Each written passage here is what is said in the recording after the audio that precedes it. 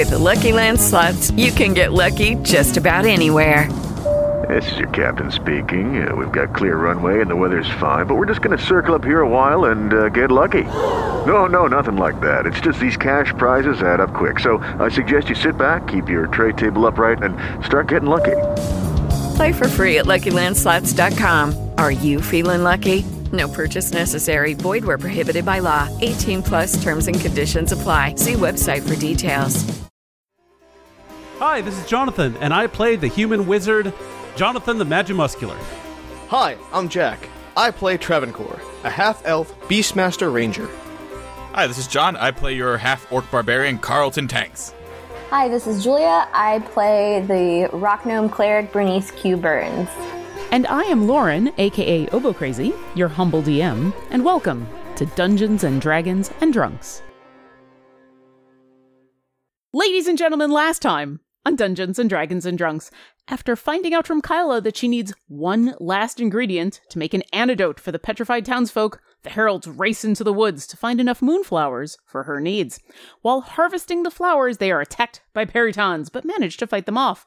And now they stand amongst fresh corpses, looking at the final few flowers they need to collect to save the town. And that is where we begin tonight. Welcome to Dungeons and Dragons and Drunks. I'm your DM Lauren, aka Obo Crazy, and tonight I have Baileys. That's it. I just have Baileys because I'm keeping it simple, and maybe that makes me stupid. I don't know, but I have a big cup of Baileys. Burnie, what are you drinking tonight? I am drinking a favorite beer of mine, Shotgun Betty, but I'm drinking it out of my R2-D2 sippy cup. Aww. That I bought at the Kroger last year in celebration of the new Star Wars movie. I gotta tell you, I love this beer, but it tastes like twice as good out of a sippy cup. Well, especially out of a Star Wars sippy cup. I think that makes everything taste better. Jonathan, are you drinking anything out of a Star Wars sippy cup? This is Jonathan, and I play Jonathan the Magimuscular, and tonight I am not drinking for reasons. Those reasons being, this week is BoardGameGeek.con, and pretty much from Wednesday to Saturday night, I will be drinking nonstop. So I am giving my liver a vacation before the rest of my body goes on vacation. Back to you, Obo. Are you having not just alcohol? Are you having anything to drink nearby? Not at the moment. I may go grab some water here in a bit. Water is always good. Stay hydrated while you are fighting Perytons, ladies and gentlemen. Carlton, what are you drinking? I've got a Devil's Backbone by the Real Ale Brewing Company, but I realized I don't have a bottle opener for it, so I'm gonna find something in this room that I can smash this bottle against to open it. No, or I will chat very slowly with Travancore. Okay, whatever. All right. Oh, no, too much. Oh, dear God. Travancore, what are you drinking, and do you need to smash it against something in your room? Hello, neighbors. Probably not, although this is a momentous night. For those of our listeners who are astute, I've been drinking Winchester straight bourbon whiskey for the past few months. I've had this bottle for probably about a year, and it is completely empty now. Ooh. So, it's the last of the Winchester bourbon is the Viceroy's choice this night. I really think there needs to be, a liquor someday called Viceroy's Choice. New life dream. Unlocked. Yeah. There you go. Legitimately, if I ever, take up the family business of my ancestors, which was running moonshine, both sides, until some great-grandparent found Jesus, I will... Which is funny, as Jesus turned water into wine, so you'd figure those who want to make moonshine. Legit, when my grandmother was, little, apparently they were told her and her, siblings had to, when the, actual, federal agents came to their house. Sorry, I'm derailing this. This is amazing. They had to play piano badly and sing loudly to entertain the agents while one of my great grandparents pretended the dad wasn't home, when in reality they were in the basement moving the still. And the piano singing and the singing, that was to cover up the noise of the still. So if I ever take up that noble occupation on both sides of the goddamn family, might I add, I will name that liquor Viceroy's Choice. I love it when history comes alive.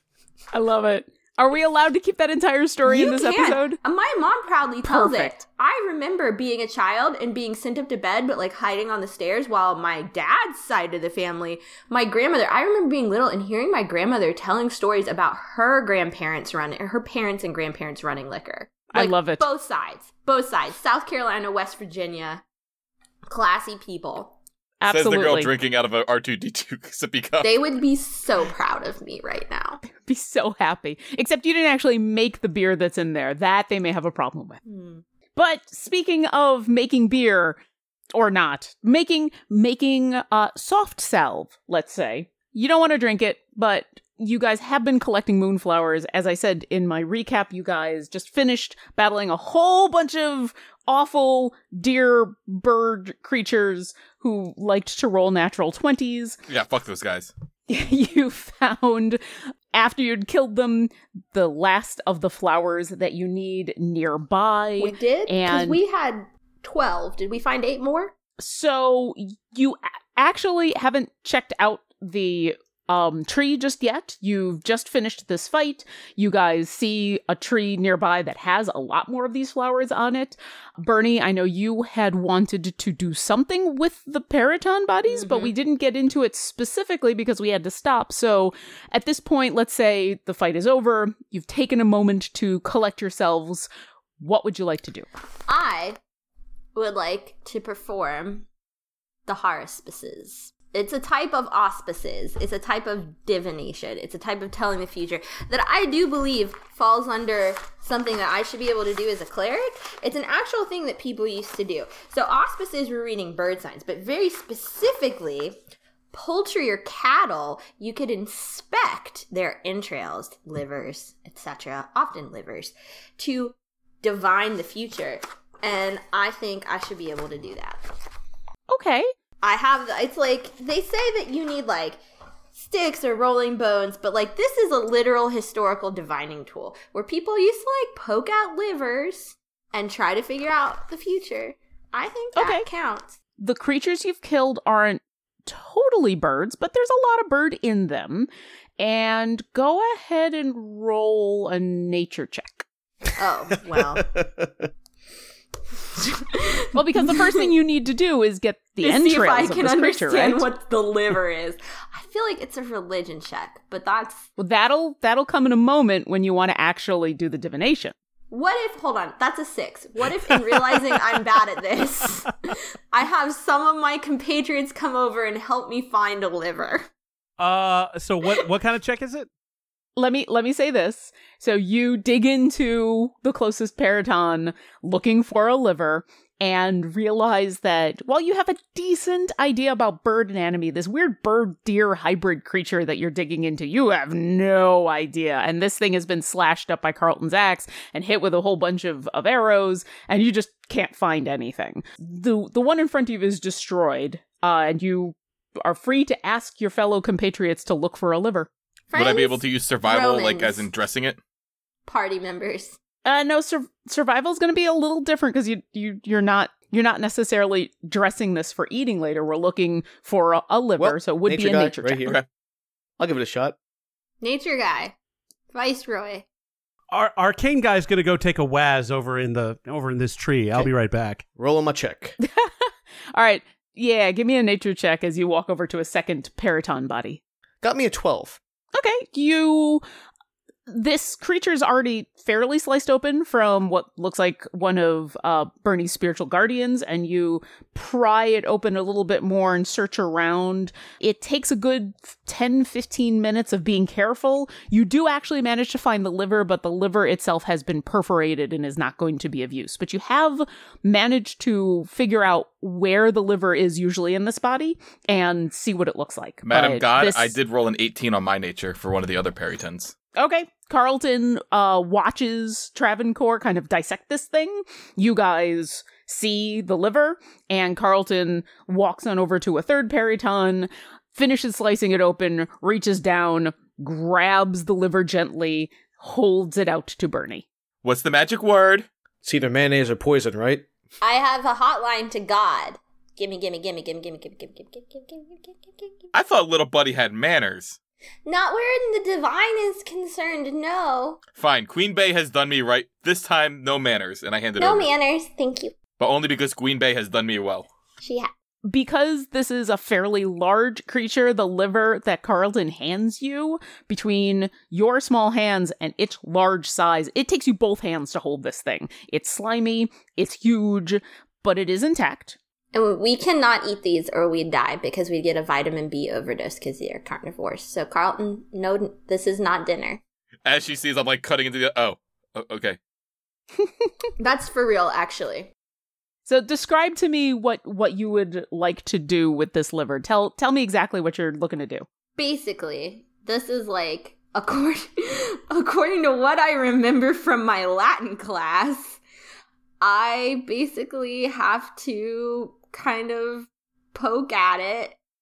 What is it? There was like, I kind of just poke at it and it's gonna be... A lot of times it was like the patterns of the entrails when you like laid them out on the offering table, if I recall correctly. Okay. And it's kind of like, you know, in like a Harry Potter where they had tea leaves and there's like, but like gross. Well, you've done this kind of thing before with tea leaves, but this is a little different with entrails. Go ahead and give me an intelligence check.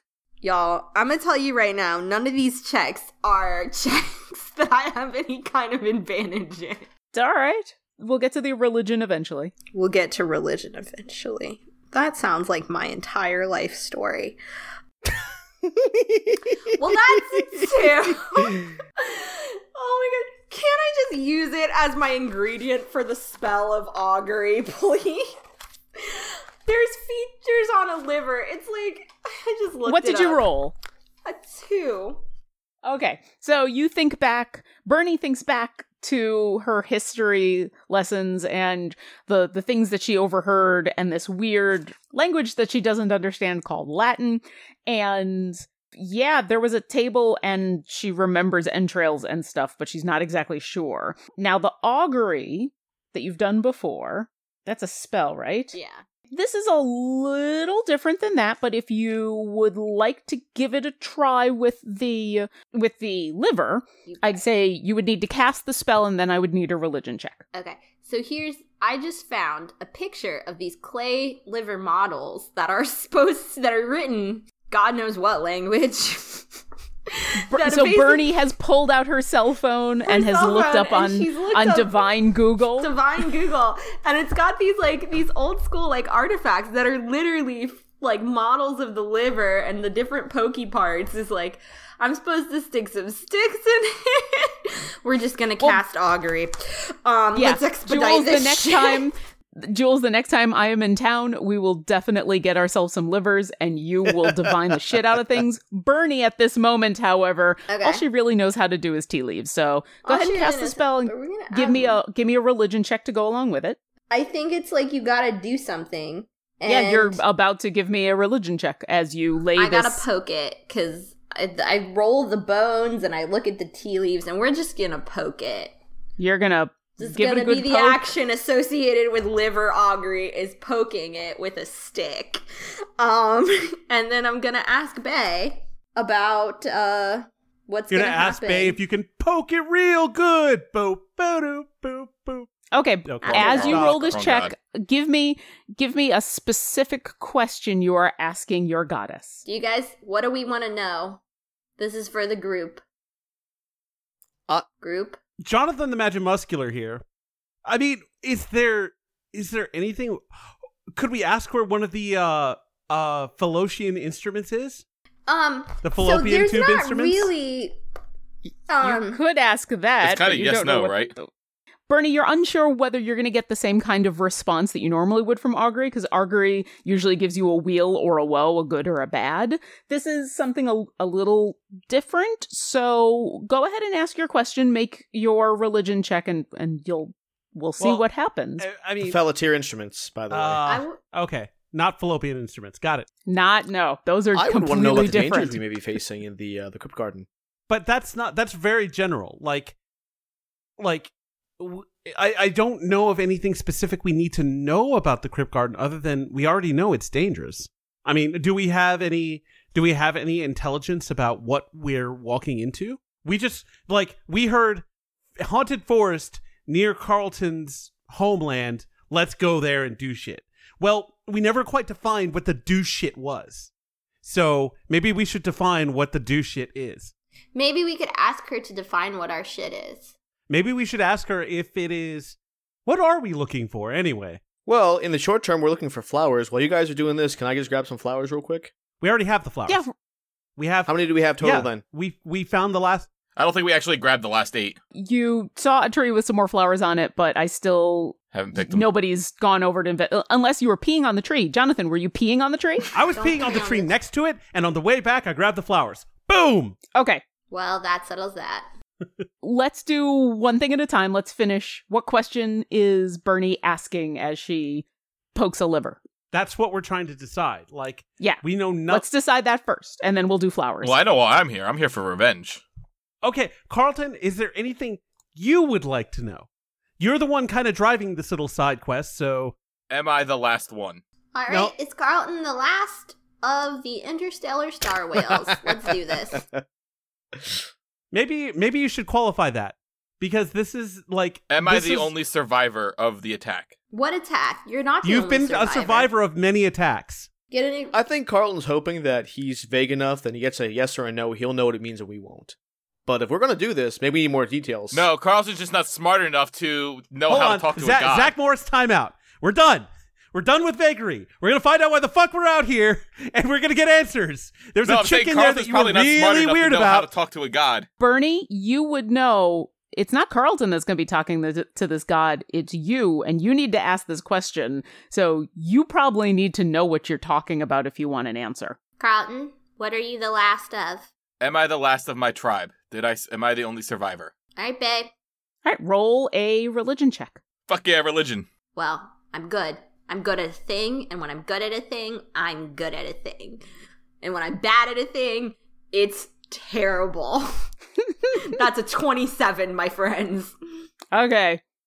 Burnie, you poke this liver, and you ask this question, and you actually ask it out loud, because you're kind of used to doing the augury out loud.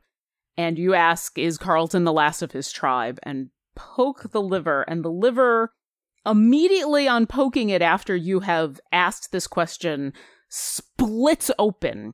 And for a moment, it looks like you've just poked it too many times and it's spilled open and it's kind of disgusting. But as it spreads out, you can almost, in the viscous liquid that's inside this liver, see it's starting to melt into the ground. The more hard stuff, the not immediately liquid that's just dissipated, seems to spell out no. Wait, what? No. The answer is no. I'm not the last of my tribe? Carlton Correct. starts welling up. I put my arm on his shoulder to sort of comfort him. Wait, who? Who survived? Queen, hey. Oh my goodness! What? At this point, the liver has just kind of totally I go over and start melted poking the away. liver. Even the little bits of hard detritus that made that word for a moment, it's now kind of spread out into the ground, and there's not much left. I go to one of the other Perytons and I cut open the liver and I start poking. I'm like, who's left? Tell me who's left. That's not how Go ahead and roll a strength check.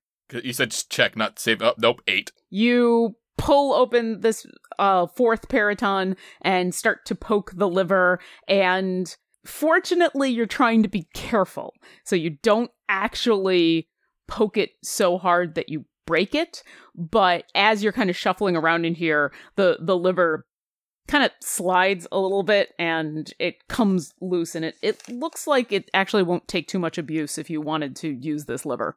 Well, Carlton doesn't really augury very well, so...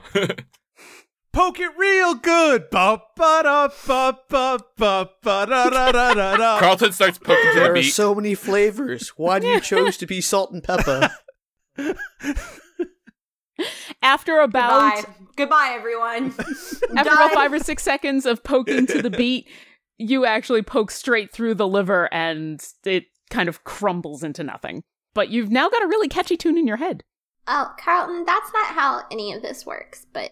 Jonathan, you wanted to check out the tree with the flowers, right? I wazzed and I was like, oh yeah, the tree near the Petons where I woke up from almost dying. Yeah, it had flowers. So I go grab the flowers and come back. Okay, hold on. We gotta talk about this real quick. We got a Zach Morris timeout about how every time you endanger your life and to the point where you die and you get all mad at me and you're like, oh, I almost died. Don't you bitch at me. You have muscles, but you know what you don't have? None of that mage armor. I don't remember you putting on their fucking mage armor. I wasn't. I didn't. I didn't Zach Morris time out you. I Zach Morris timed out the vague bullshit we've been dealing with ever since we came out to this fucking forest. No, because you're right. I died. If you don't put on your armor, and if you don't remember that we have a tank, and he's over there, and he is booger green, and you are not him, then those two things are going to get you killed. And there's only so much I can do when there's birds trying to eat me for dinner and have sex with deer, because I'm pretty sure that's how that happened. To be fair, they were trying to eat your heart and impregnate it. Yes, that's a thing that almost happened to me. They were going to eat... I don't even know what category to put that under. So, wait a minute. Do they eat or fuck our hearts? I'm a bit confused about that. I think it's just a little bit of both. I thought it was essentially their version of having, like, oysters for dinner. But, like, whatever it is, if you can't do the thing where you're like, I'm fine, because I know how many points of health you have, my dude. It's not enough. To be fair, I was in the back line throwing fireballs, and they had flyby attack. Yes. And you didn't even check for ticks. So. Lyme disease, guy. Lyme disease. Exactly. Lyme disease kills. I start heading back to town. Jonathan, what's your perception check? Hang on! I was a little distracted. Yeah, you walk over to the tree to start trying to harvest flowers, complaining about how you just died, and then this whole conversation happens. 14. Perfect. You find 10 blooming moonflowers. Pick it real good. Ba ba da ba ba ba.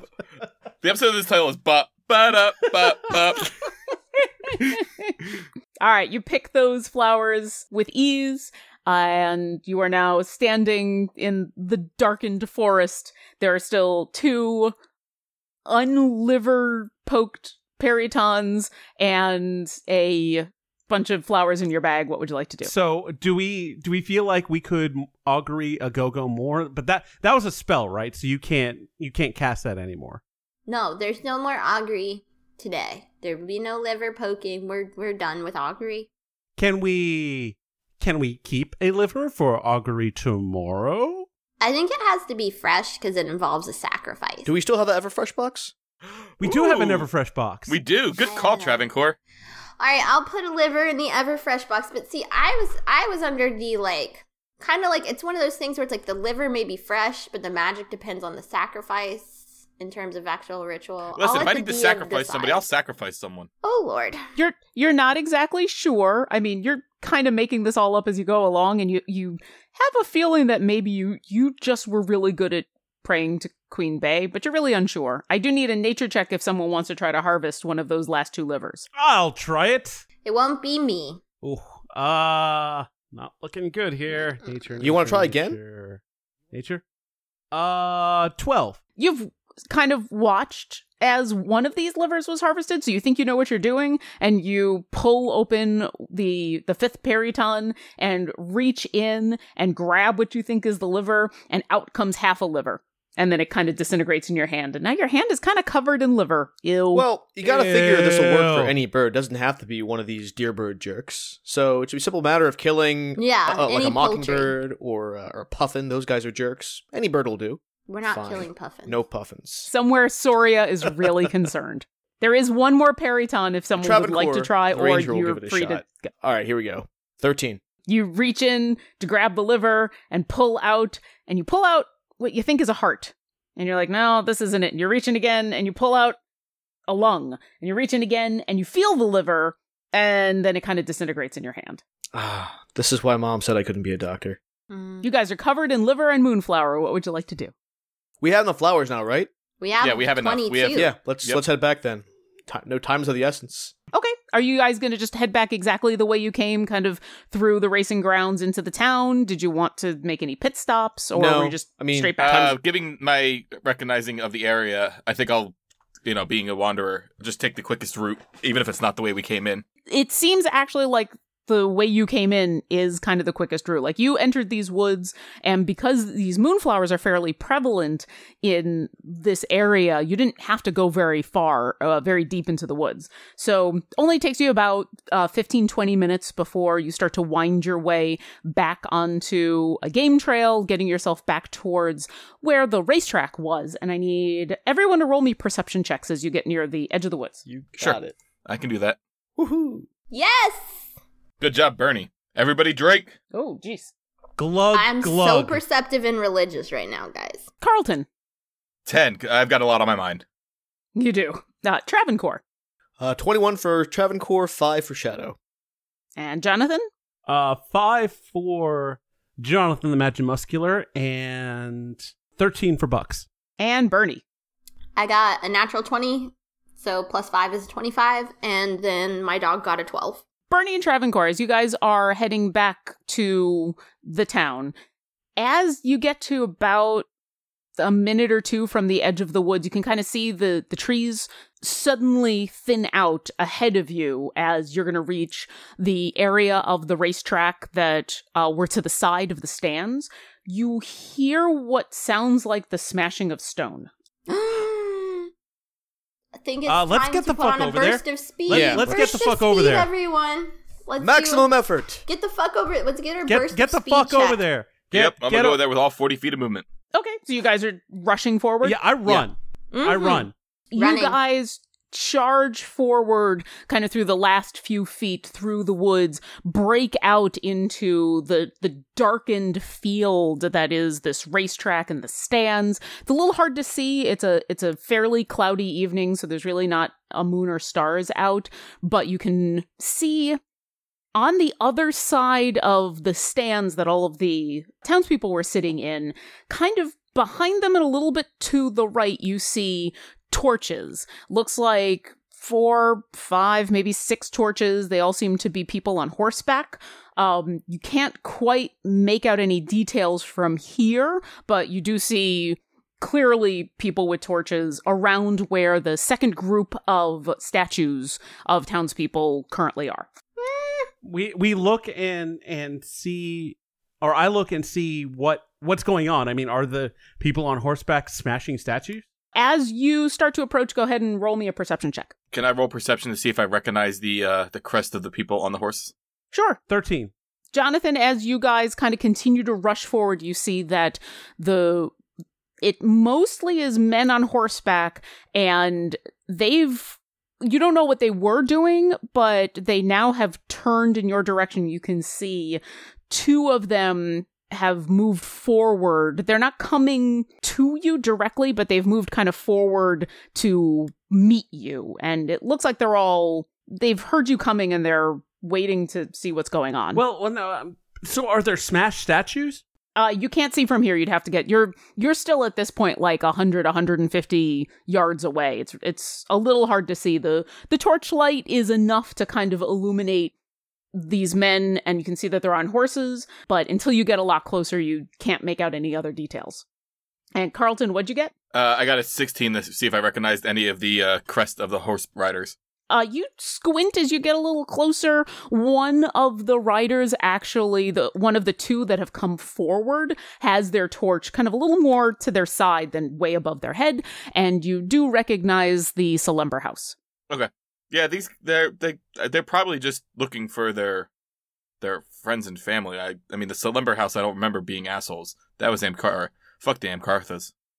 Yes, but not very nice people can have very terrible views. That's true. I say to Bucks, Bucks, fly, because it's still dark, right? It is, yeah, it's like 11 o'clock at night. I say fly. Very, very dark. Fly high and over over where the statues are and see if there are any broken ones. Okay. Have Bucks roll a perception check. As you guys, I'm assuming you're continuing to kind of we're run still heading that direction. Okay.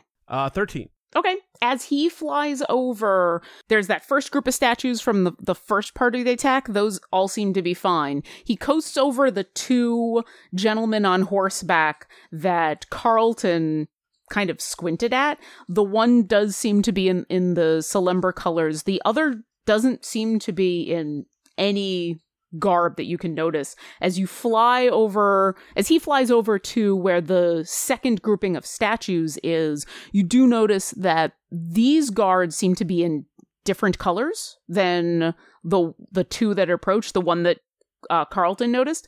And it looks like one statue, the arm has come off and the upper torso has fallen down into the ground. I can fix that, guys.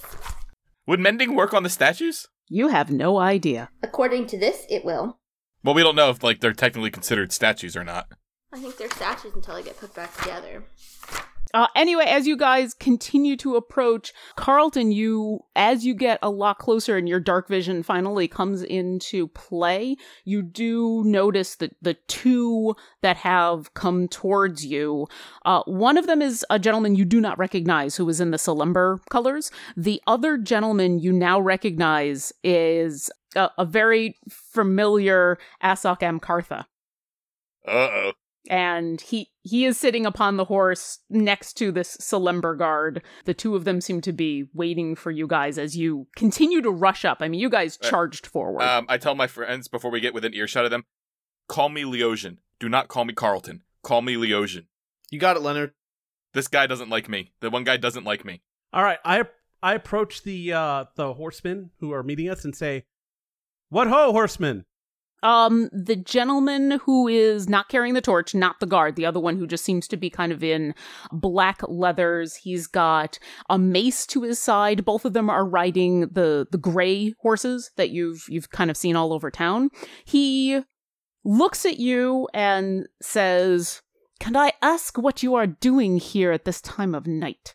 I say, we are carrying out a mission for the town alchemist in order to save as many of those lives as possible. We heard stone breaking and rushed over to make sure that all of the citizens that have been turned to stone are still intact. Well, sadly, not all of them are. It seems that in the time it took for some of my guards to come on back, there's been another attack, and we had to drive off a couple more of those basilisks because they seem to want to make more trouble. I squint my eyes and do an insight check at him. Okay. Carlton, are you making any attempt to hide yourself, your face, or have you walked up to... Yeah, keeping my head kind of down a little, just looking around. It's been 5 years. I don't look exactly the same, but I'm not hey! Okay. 13 insight. Okay. I'm going to text you something real quick. Can I go up to the statues and do some kind of check to see if I can mend the arm? Sure. You have to kind of go past the horsemen to the other side, so it's going to take you a few minutes. Well, it'll take you about a minute to get over there, but you can start heading in that direction as Jonathan is chatting with this guy. All right, so Jonathan, I've just texted you something. Carlton... Asok looks over at you as he answers this question from Jonathan, and he's now kind of peering at you, squinting a little bit in the darkness as he does. He's just a human and does not have dark vision. And he says, "Where have you come from? Who are you with?"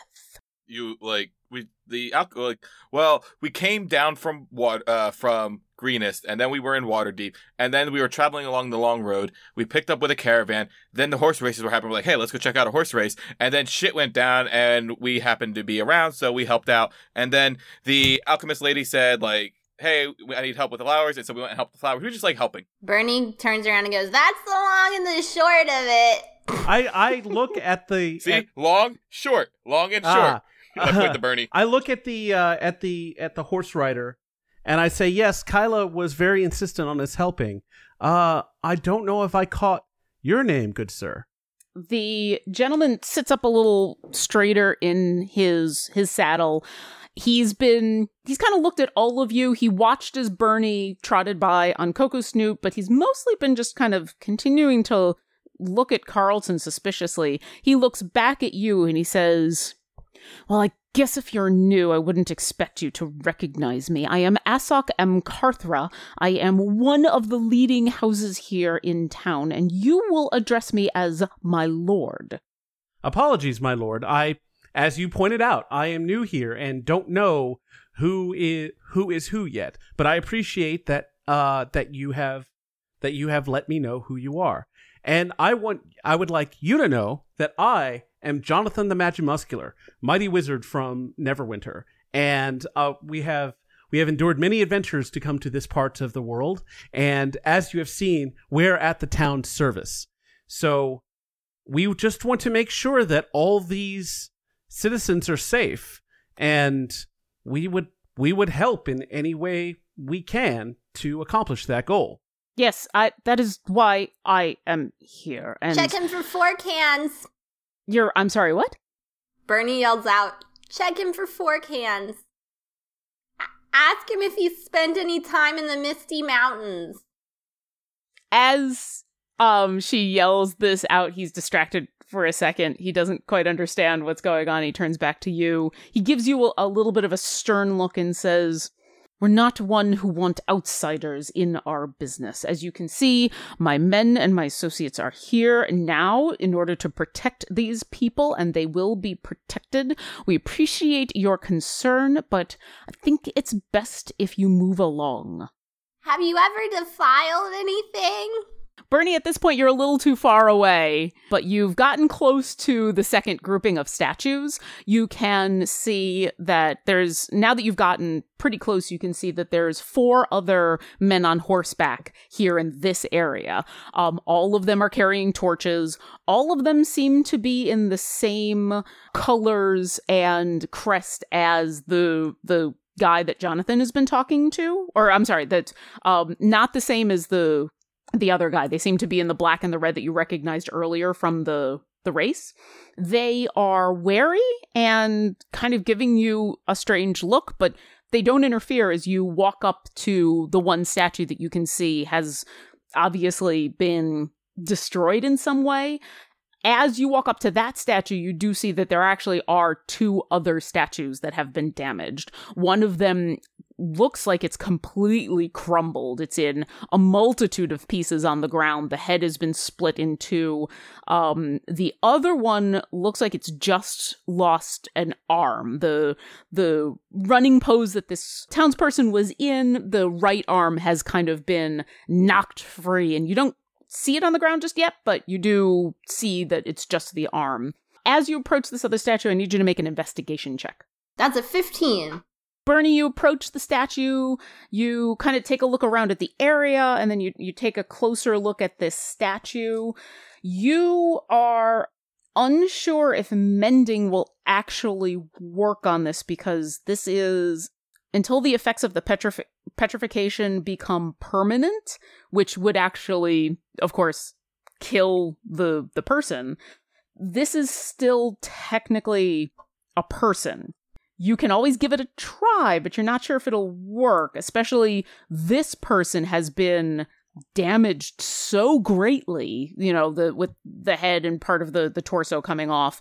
You're not sure if this person is salvageable. You do also notice with that investigation, the damage, there doesn't seem to be any claw marks or teeth marks or any signs of a basilisk going after this statue. I want to turn to the other horse people. Okay. And I want to say, do you know who this is? May yet to be? One of the gentlemen glares down at you and says, no. Yeah. Is there a lying check? Can I do a fucking lying check? That's an insight check. You can roll an insight check to see if they're lying to you. That's a 13. Plus your wisdom. Plus my wisdom? What? Yep.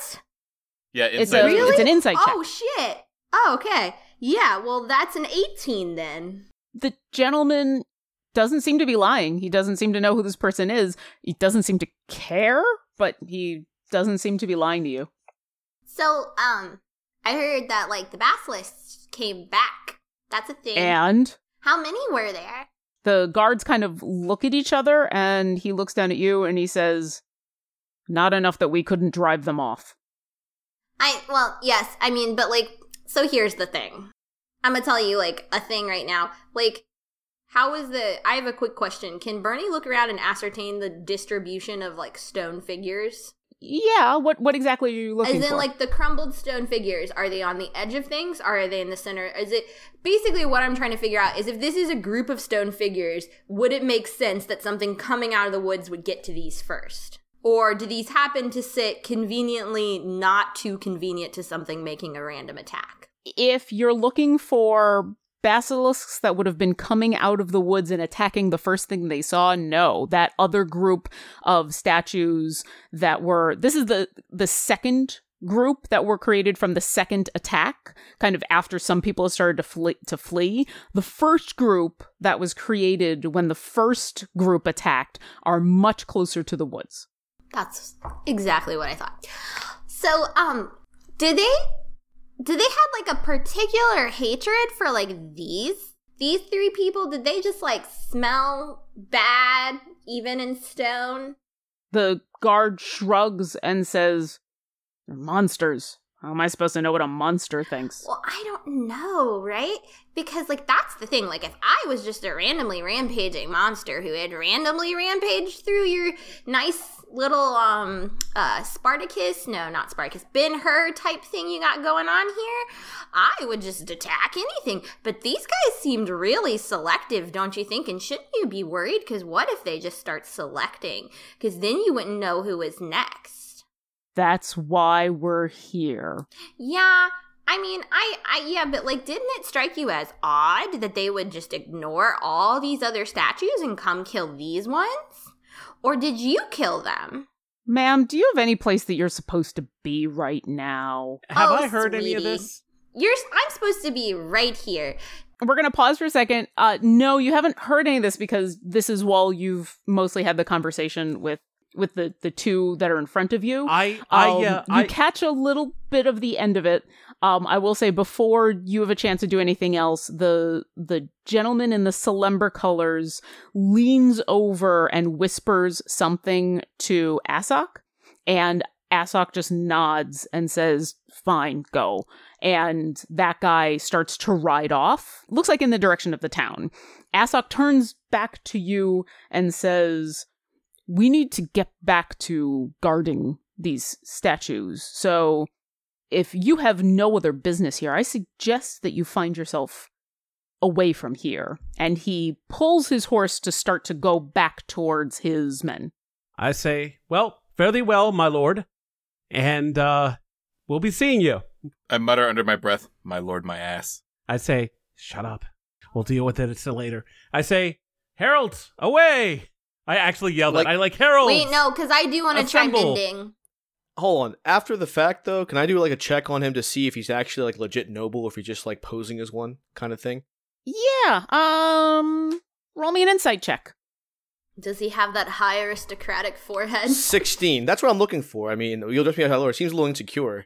After checking out his bearing and the way he spoke and kind of the way he forcefully addressed Jonathan, you get the sense he's not lying about being noble, but he definitely is. He leans on it.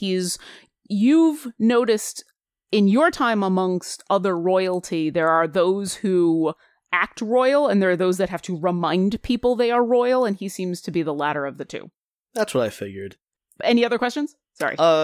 Like, Jules, you're gonna try, Burnie, you're gonna try mending this thing? I got two schools of thought on this. So we've got the one that's basically a pile of rocks, right? Yeah, there's one that's just completely destroyed that looks like it would be a jigsaw puzzle put back together. There's the one that you were investigating, which has kind of in 3 large pieces, and there's the one that's just missing an arm. So what if I combined 2 things? What do you mean? What if I combined my healer's kit and my mending skill to try to reattach the arm using both aspects of that current existence? you're not sure. Or I do have my pray, 1 a day pray. I mean, at this point, would it be better use of our time to get these flowers back to Kyla so that she can heal everybody, or we would take too much time, or what's the sense of urgency that she communicated to us when she sent us out? She only mentioned that the sooner that she's got all of the ingredients, the sooner she can make the antidote to reverse the process of these people being petrified. She mentioned that as if they're petrified for more than a week, it becomes permanent. Okay, so it sounds like you have about a week. And she did show concern that if the statues were damaged or destroyed, that she would not be able to reverse the damage. Alright, sounds like it's worth a try then.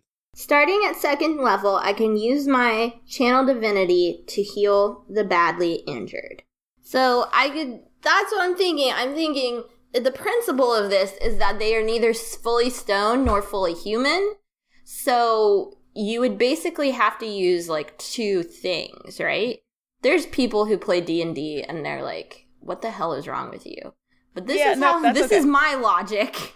And this is how it should work. That's one of the things that makes you is that you think of these things because you're not entrenched and just thinking about whatever has come before D&D in D&D. If I was actually living in a magic universe, that's how I would think of this. If this person exists in neither form, then you need both in order to fix this. Okay, so you are currently standing in front of the one and where the torso has come off, kind of in 3 parts. I would love you to roll me a medicine check. Oh, I'm good at that. I get to add my thing to that. 22. You're standing there examining this broken statue, and directly next to the one that you are examining is another whole statue. And you kind of, as these thoughts enter your mind of, is this still alive? Are they dead? Is this a mending thing? Is this a healing thing? You're unsure. And so you reach out and with your divine healing sense, kind of scan this broken statue and then use the whole one next to you as a template. And you notice there's a distinct difference between the 2. The whole one gives you a sense of a little bit of life. Like you feel there is still a revival that can take place here. You do not still feel a spirit connected to this broken one. And as you turn that divine sense on the other 2 broken statues, you see the one that has crumbled into so many jigsaw puzzle pieces is the same. There does not seem to be a spirit still attached to the statue. But the third one, the one that has just lost an arm, that one, you still feel the essence of a presence in that statue. And it seems like the amount of damage that 2 of these statues have taken is too great for even the stone shape of these statues to bear. And the life that was contained within those 2 is now gone. All right. At this point, Asok has returned to his men, and as you kind of finish your examination and come back to yourself, he says, "Are you done poking in our business, or would you like to move along?" I don't know. Are you done killing people, or would you like to knock a few more of these over? And can I hear this now? Because my thought hearing this is that I'm almost out of ammo. Like, if we were to get into a scrape with these guys, normally that'd be fine. But we would get our ass kicked at this point, since I have almost no spells from fighting basilisks and perytons. You think this as you hear Burnie very clearly say these words to Asok, who, surprisingly, even though you don't think the stick up his ass could get any straighter, manages to sit up even straighter in his saddle and looks down at you, Burnie, and says, "How dare you even insinuate that? I am here to protect these unfortunate folk, and you are just random nobodies." And he looks over as Carlton, Jonathan, and Travancore walk on over. He gives a glare to Carlton and then looks back and he says, and possibly unsavory characters. I will not have you accusing me of anything. Now, whoa. That is fucking racist as hell. Hold on, Leo. I got this. At this point, I put light on my hand. I step in between everyone. I was like, all right, heralds, let's move on. We have a delivery to make. I got a broken arm to fix, literally, right here. Because let me tell you what. Those two, they're dead. So I hope you're super satisfied with yourself. Because you've either done this on purpose or you're so shitty at your job that Bascos permeated all the way through here just to purposely attack these three people. Which I'm sure you've heard the phrase, rumors only grow, my friend. But I'm gonna fix this person. I'm gonna fix them. And once I fix them, if I come back and there's any more people who are crumbled into tiny little fucking bits, you, sir, are going to be held responsible. So do your job and create a fucking perimeter and do what you would do. You're on horses, for Christ's sake. And he gives you this interesting grin and he says, oh, we will be creating a perimeter.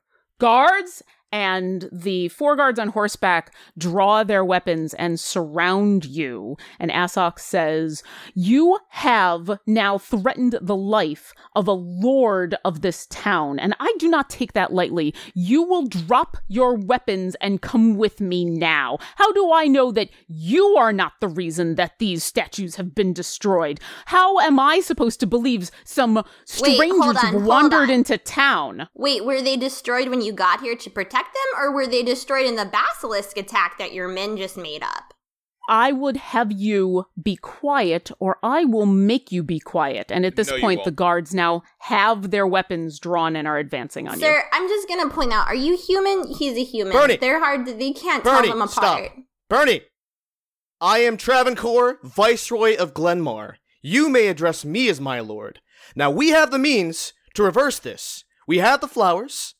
Let's be on our way. Roll a persuasion check. What did he say he was? Was he a duke or was Lord. he a... Lord. He's a lord. He requested you call him my lord. Yeah, but you can be the lord. Is he an earl? Is he a viscount? He's an asshole. You're not sure. Marquis? He just insisted on being called my lord. He is Asok Amcathras. All of the men on horseback are humans. Well, that's not good. 11. Okay. Asok looks at you and says, well, my lord, you'll be coming with us to answer some questions about why you and your friends have shown up and decided to threaten the house of Amcathras. Oh my gosh. Oh my god. Burnie, what the fuck? I'm sorry. It's just humans. Am I right? No, we are not equipped to fight. You are not going to be fighting. You are going to be dropping your weapons. And my lord. I say, my lord. If you'll pardon me, we have the flowers that Kyla needs in order to save these people. We will answer your questions because I understand when strangers show up and start slinging spells around and start killing basilisks, you might have questions. We will answer those. We also want to help. So if you will allow us to, you can come with us.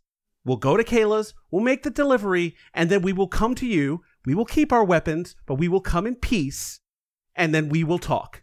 Asok turns to the guard next to him and says, if they don't drop their weapons immediately, slaughter them. And he backs his horse up. Would you like me to drop my god? Is that like a thing I can do for you? Mace. I put shield. Kevin on the ground. The guards start to advance on you. Their weapons are drawn. What would you like to do?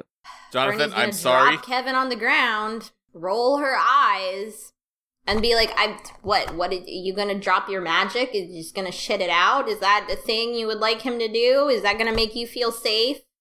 My god, I just wanted to put an arm back on this person and find out why you smashed the other two to pieces.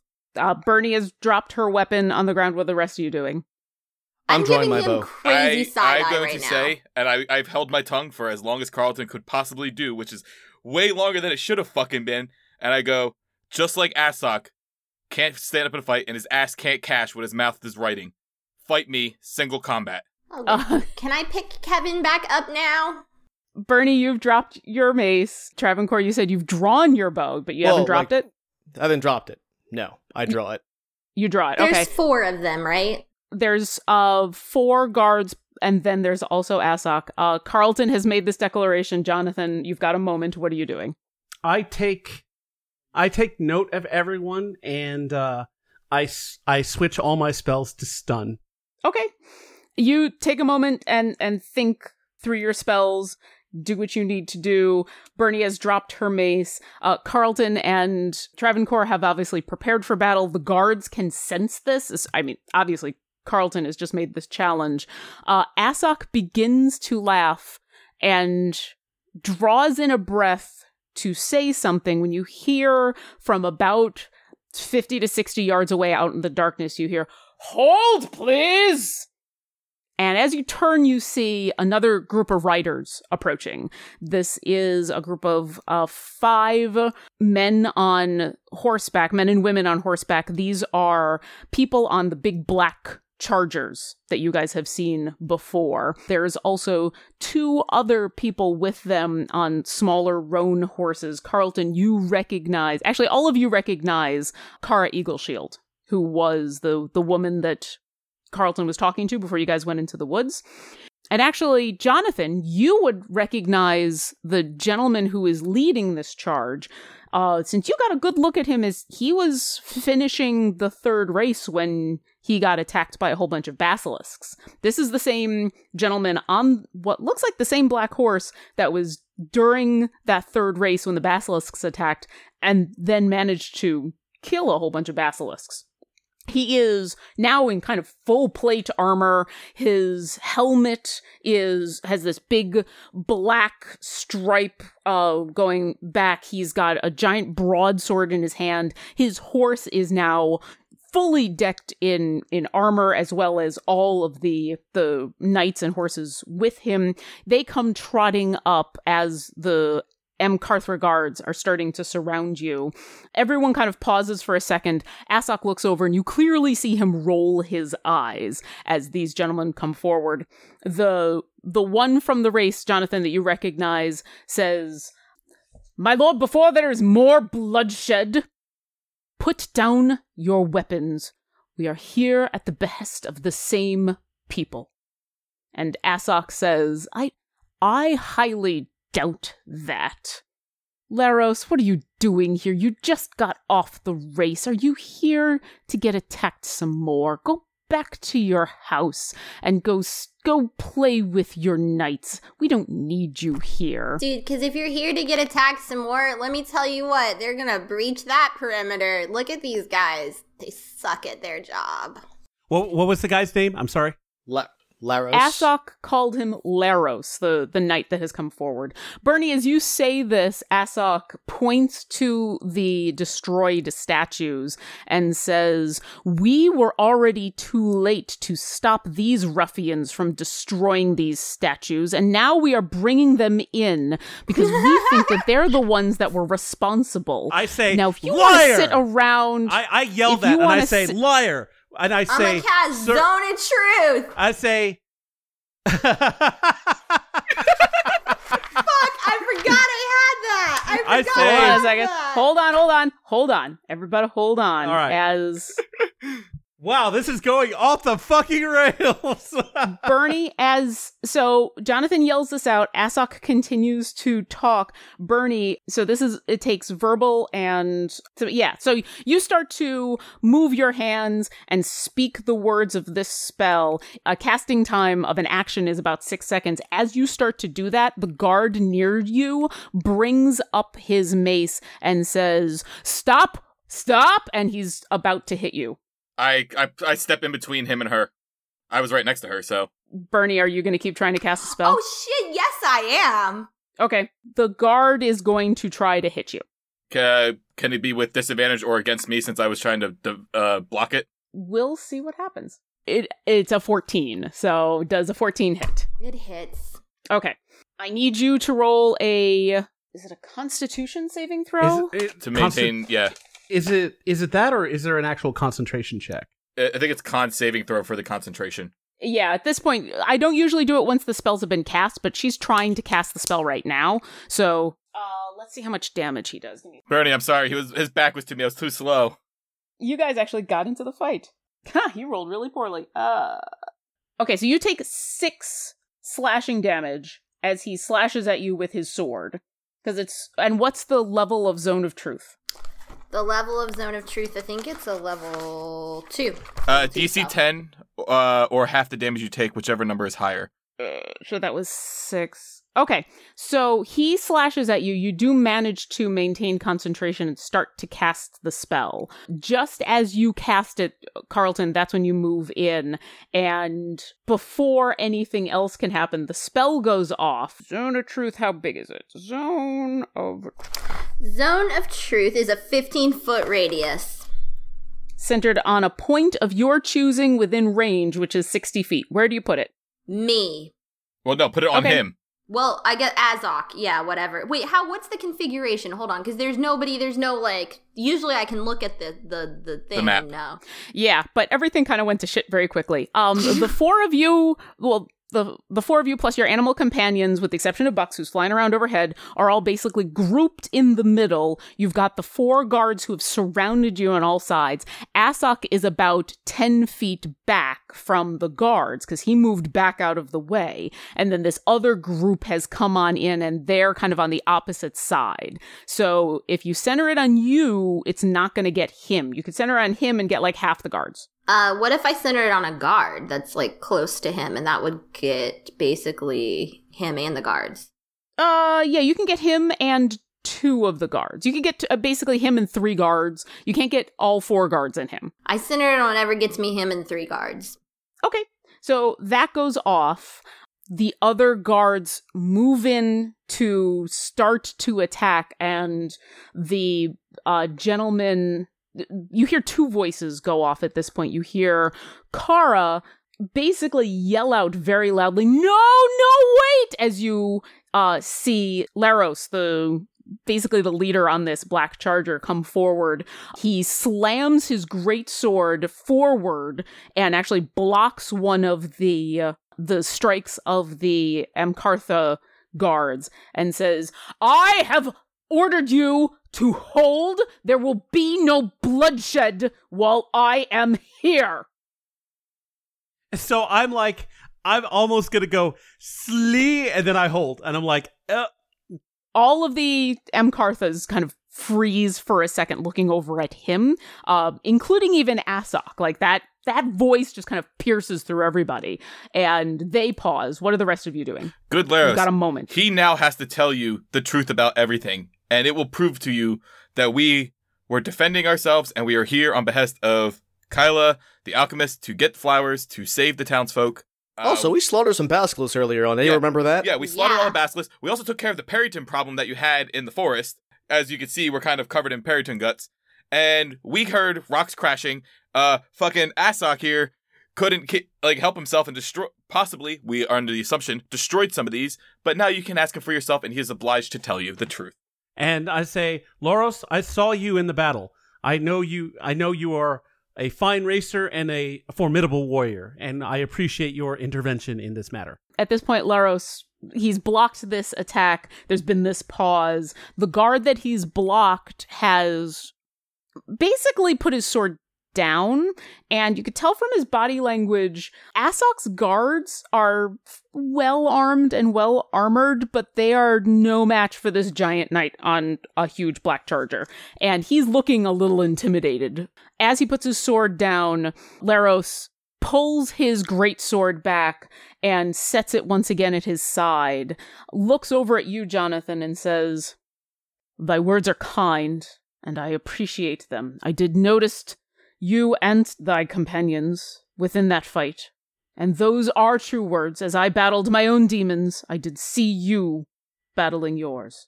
It is on the behest of the good lady," and he points over at Kara Eagleshield. "It is on the behest of the good lady that me and my men are here today, in order to make sure that nothing did happen to these good townsfolk whilst you did complete this task. Well, you're a little late for that, aren't you? Bernie, shut the fuck up! No. I muffled. got this zone of truth. You take your hand off my mouth, Carlton. I'll bite you. We got sharp teeth in the gnome world, my friend. And I want to look at one of the guards in the zone of truth and be like, so, did the basilisk attack actually happen, or are you just really shitty fighters? Are they compelled to respond by zone of truth, or if they talk, they just tell the truth? Because at this point... Yeah, they cannot speak a deliberate lie. But they're not... Can they choose not to speak? They can choose not to speak, I guess. And I'm going to make a point of saying, and I'm going to say, you know what? Your silence is like answer enough, my friend. Because if you could tell the truth and you could tell me you didn't hurt these people, or you could tell me the basilisk attack did actually happen, then we'd know you were telling the truth. It's actually pretty obvious, as you accuse them of this, that at least one of them goes to speak up, but then glances between Asok and Laros and seems to be unwilling to talk. And whether it's because they don't want to try to lie, whether it's because the guards might not even know exactly what this is, but it seems like these two men have suddenly taken over this, and you're intimidating and they're intimidating. That's right. I'm intimidating. Did we break these statues? That's an easy one. Would you like to answer that? That's like, I'll take, did we break these statues for 200? Burnie, you do notice that Laros has dismounted his horse, and you hear the clanking of his armor. He is in heavy plate mail. He takes off his helmet and rests it on his side, and you can see he is an older gentleman. He's maybe in his late 40s, early 50s. Carlton, at this point, now that his helmet is off, you do recognize him, and you recognize the name. You've never actually spoken to him, but you recognize the reputation of this man. I reach out and I say, it's good to see that there are still some noble people in the town, and not those who just feign nobility. And I kind of glance sideways at Asok. You know you're in the zone of truth, right? Me? Yes. Yeah, that's my truthful thought.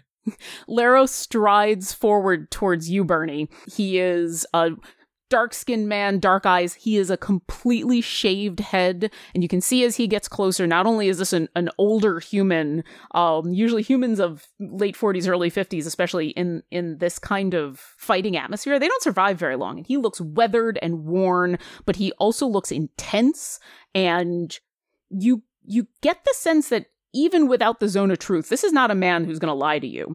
And he stands in front of you and bows his head and says, "My lady, thou art correct. If only we had been quicker, we might have been able to save these townsfolk. And it is going to weigh forever on my conscience that my speed was not enough in order to save their lives.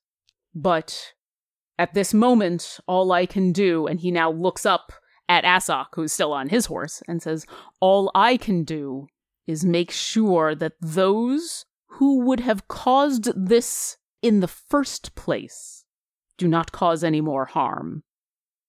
Oh, don't be all holier than thou." And he looks at you, Burnie, and he says, "You want to know the truth? This one," and he points to Laros, "he knew of the attack. Why do you think the great knight of the House of the Tufts was riding in that race? On a black charger. You knew you weren't going to win. You were there because you knew there was going to be a battle." And Laros nods and says, "I did, my lord, as did you. And I think it is best now if you leave before I am compelled to take their honor into my own hands." And he pulls off one of his gauntlets and says, "Leave or challenge me." And he throws it down in front of Asok. And Asok looks down at the gauntlet and says, "Your honor means nothing to me. Have your townspeople. I don't care. Men!" And he turns around and starts to ride away. The 4 guards that are guarding you guys have kind of lowered their weapons during this exchange, and now they back away and they ride off. After a moment, after they are kind of out of earshot, Kara Eagleshield gets off of her her roan horse and runs up to you, Carlton, and says, I tried to get here as quickly as I could. I was afraid something like this might happen. Are you okay? Are your friends okay? We took a bit of a hit in the forest with apparently there's some Perytons in there along with the basilisk. But we are okay. We are fine. We are safe. We could use a bit of a rest, but we need to get these flowers to the alchemist. And Lord Amcathras could use a lesson on how to truly be a noble. And I give a wry grin. I've heard that you draw and quarter nobles and you just hang regular people. Do you have a hanging tree? Laros gives both of you a look. You can almost maybe see a smile. It's maybe like a corner of his lip might have maybe moved. And he says, if there was ever a time that I would relish seeing a traitorous man on the hanging block, it would be him. But at this moment, besides a lot of circumstantial evidence, we have nothing to present to the rest of the families. Right now, that is no matter. Thy companions need to get to Kyla. And he turns to Kara, and he says, My lady, thy presence here was allowed, because thou art capable of defending thyself. But 'twas in defiance of thy father, and as thou art fully aware, 'twas only my promise to return you unto him that he gave us permission to join us. Now my bond is honor bound. I beseech thee, return to thy father and put his mind at rest. My men are capable and prepared to defend our kin at all costs. And Kara backs away from you, Carlton, and says, yeah, Dad's gonna be really upset, but I needed to come and make sure that everything was gonna be okay. Kara, if you'd like, there are dangerous creatures. I would be more than happy to escort you home. My friends can take care of the flowers. Laros raises a hand and says, Thy offer is noble, good sir, but I am to escort the lady back to her house. And I bid you thanks. Kara gets back onto her horse. The other guards that Laros has brought with him have kind of now set up a perimeter around both the sets. Bless Jesus. It's kind of 2 and 2 with each of the groups of the statues. They've lit torches. One of them actually seems to be setting up a small bonfire in between. And these are heavily armored, heavily armed individuals. These are knights in full regalia, unlike the Amcathras guards. So you get the sense these guys can handle whatever is coming around. Laros nods to all of you, turns his horse, and starts to ride off. Kara gives you all a smile, gives a small extra smile to Carlton, and then follows as they leave. I have no more interest standing in a field of statues. Let's get these flowers to Kyla. They're good. people? I have no more interest in standing in a field of people. Let's get these flowers to Kyla. I want to attempt using my healer's kit and following that by mending, or the other way around on this arm, to put this arm back on this person. Can she do that while we're delivering the flowers? I mean, Yeah, we've been here I a can long do time. that. I mean, how many times are we going to stand here and pick fights with people? I'm ready to get these flowers out of the way. Oh, go do it. Go do it. I'll do it. Because I'll I do it. came over No here problem. to put an arm back on someone. You guys Fine go by deliver me. the flowers. Why don't we do this? You guys, give me the flowers. I'll head to Kyla's Yeah. and take care of it myself. Travancore, take care of the flowers. You and Shadow should be fine. And Bucks, go with him. Come get us if any trouble happens. All right. As you guys hand all the flowers over to Travancore, he and Shadow and Bucks I take make one a flower beeline. and put it on Shadow's ear. Oh, I give Travancore 100 gold for the potions of healing that I owe Kyla. Okay, I take it. Here, this is to settle our debt for the healing potions I took. And we'll stay here and watch over Burnie.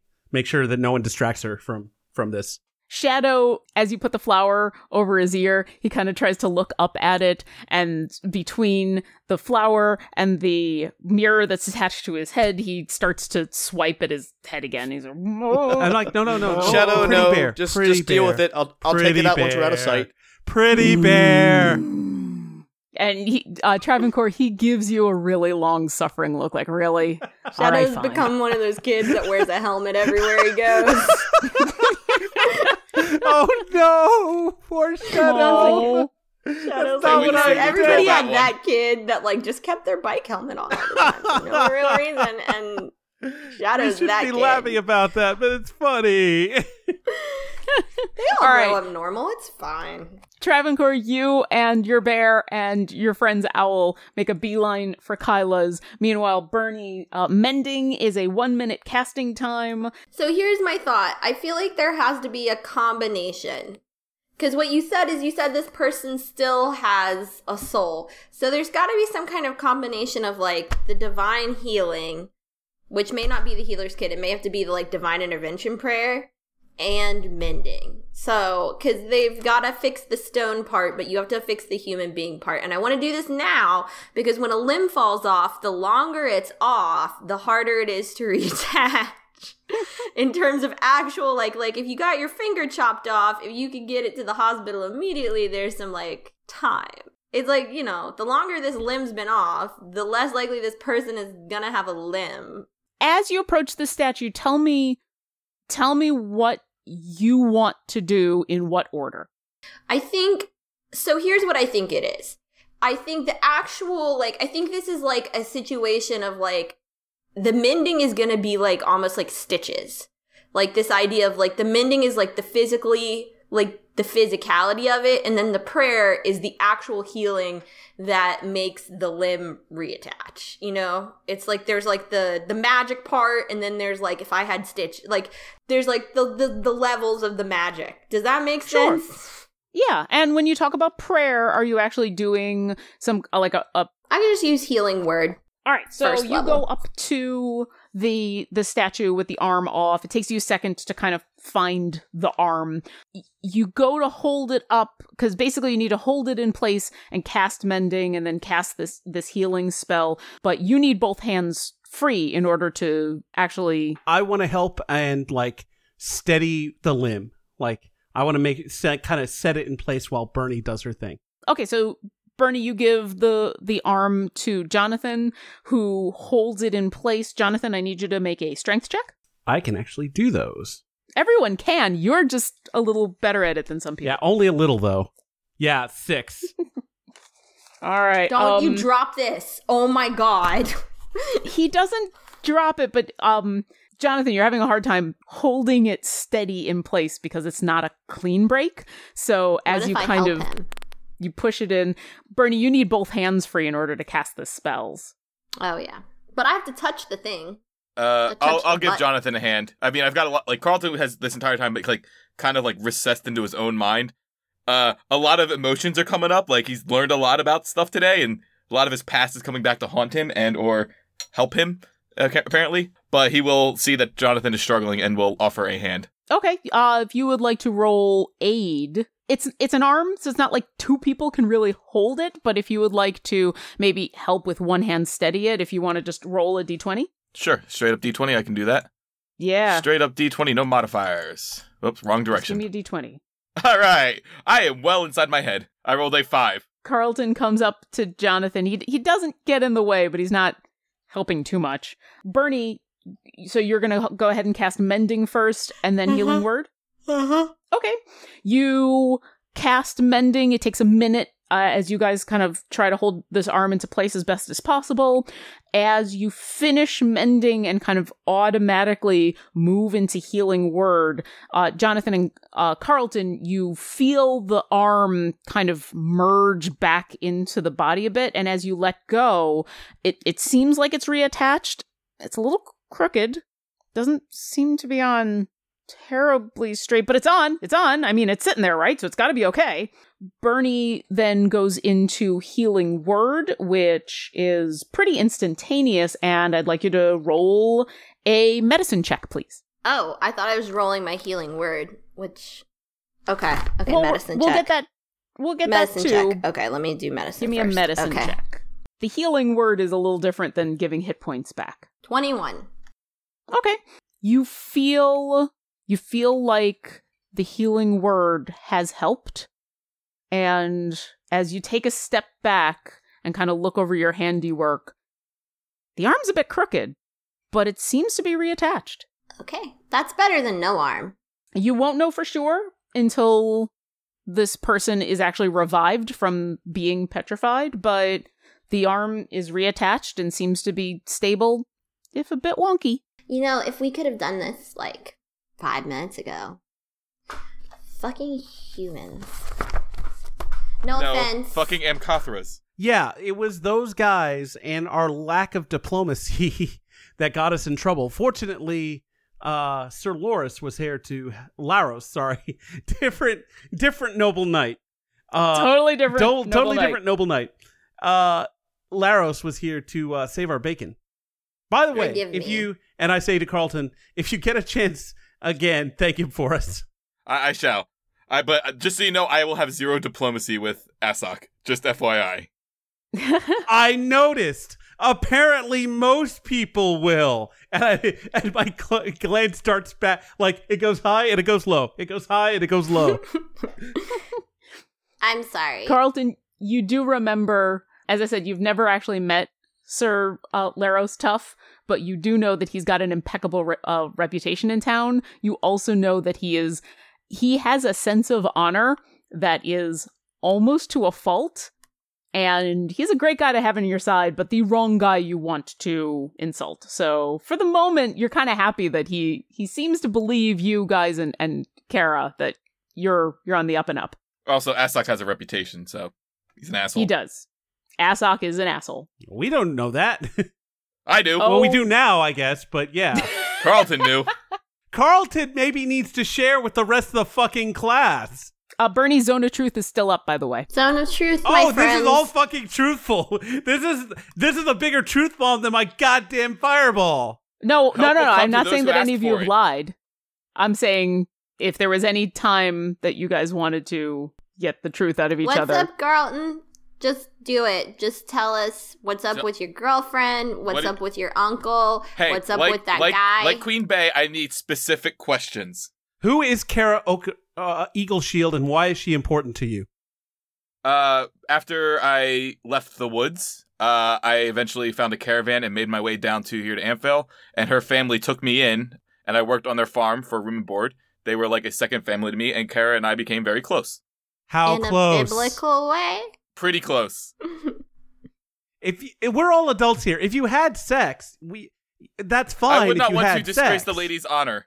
I'm please sorry. Do not make me say it. I put my hand on my hips, and I'm like, you when have I dip, literally you dip, we dip. shit out opals, and you get shy with this? I'm not trying to kink shame. I'm just saying. We have spent many a night together, and we have found comfort in each other. In the one might find a way that they would with a woman who they are attracted to. And Carlton starts blushing. You had sex. We had this talk. Couple of times. It's different when you actually love the one. Pork it real good. I hear a callback in the distance. Travancore, inside town, as you enter the home and the shop of Kyla Kuhn, the alchemist, with the flowers and your bear and Bucks, somewhere in the back of your mind, you're pretty sure that there was a song being sung that you needed to be nearby for, but it's of no matter. You have a mission. As you enter the shop, it seems to be the same as it was just a couple hours ago when you left. You see Kyla in the back. She's still furiously working away in front of a variety of beakers that are bubbling away, and oh god, there is something that smells hideous in here. Oh, can I do a smell check to figure out what it is? Both you and Shadow can do a perception check. Shadow already is like, Okay, so Travancore rolls a 24, Shadow rolls a 14. Yeah. Oh, all Shadow knows is that this is some of the worst things he's ever smelled, and his eyes start to water. You manage to pierce through the horror of this stench, and you think you recognize just a hint of the basilisk that you'd fought from before. And it makes a little more sense as you go to the back. You can still see the remains of this basilisk stomach that Kyla had harvested with your help. It's just sitting out, and it seems to have atrophied in the same way that the basilisk bodies from before have, except now you're in an enclosed room with it. Oof. Kyla! Yes? Travancore, I had the flowers. Oh, excellent! How many have you managed to bring? I give her everything that I had. I think it was like 22. Yeah, I guess it would be 21, unless you want to give her the one on Shadow. I'll give her the one from Shadow, too. And Shadow immediately, and then as the sweet-smelling flower is taken away from his head, and he kind of realizes now the stench is going to hit him harder of this basilisk, and he moves forward, and you have to kind of hold him back. You hand over the flowers. She looks at them and says, "This is perfect. This is more than we need. Excellent. I need about 2-3 hours to brew up enough potions, and then." Morning. Can you come back in the morning and we can take care of everybody in the town? This would be perfect. We'll be back in the morning, and I leave also the 100 gold for that Carlton gave me to pay for the potions. This is the gold from Carlton. And at this point, she finally she's been looking up and at the flowers and at what she's doing. And she'd already kind of started to dissect the flowers. And then as you put the gold down, she seems to look up and goes, "Wait. Where are the rest of your companions? They didn't... You're not the only one, are you? No, they're still... No, dear they're alive. Black they're gods, alive. Everybody... They're alive, and they're not stone. It's just that Burnie's a healer, and she was trying to attach an arm to one of the people that was turned to stone that had their arm removed. I don't know if they succeeded or not. Bucks turns to you and goes, "Who?" God damn it. Well said, Bucks. Well said. Bucks owl smiles a bit. It's like Kyla cocks her head a second, kind of mulling over this information, and says, I'm not as familiar with healing magic as I really should. I don't know if that's possible, but not my area of expertise. I hope she is successful. There was problems. One of the statues has already lost an arm. What happened? I'm not sure. We just got back and we saw that some of the statues were shattered. We got into an altercation with this so-called noble Lord Amcathras, something like that.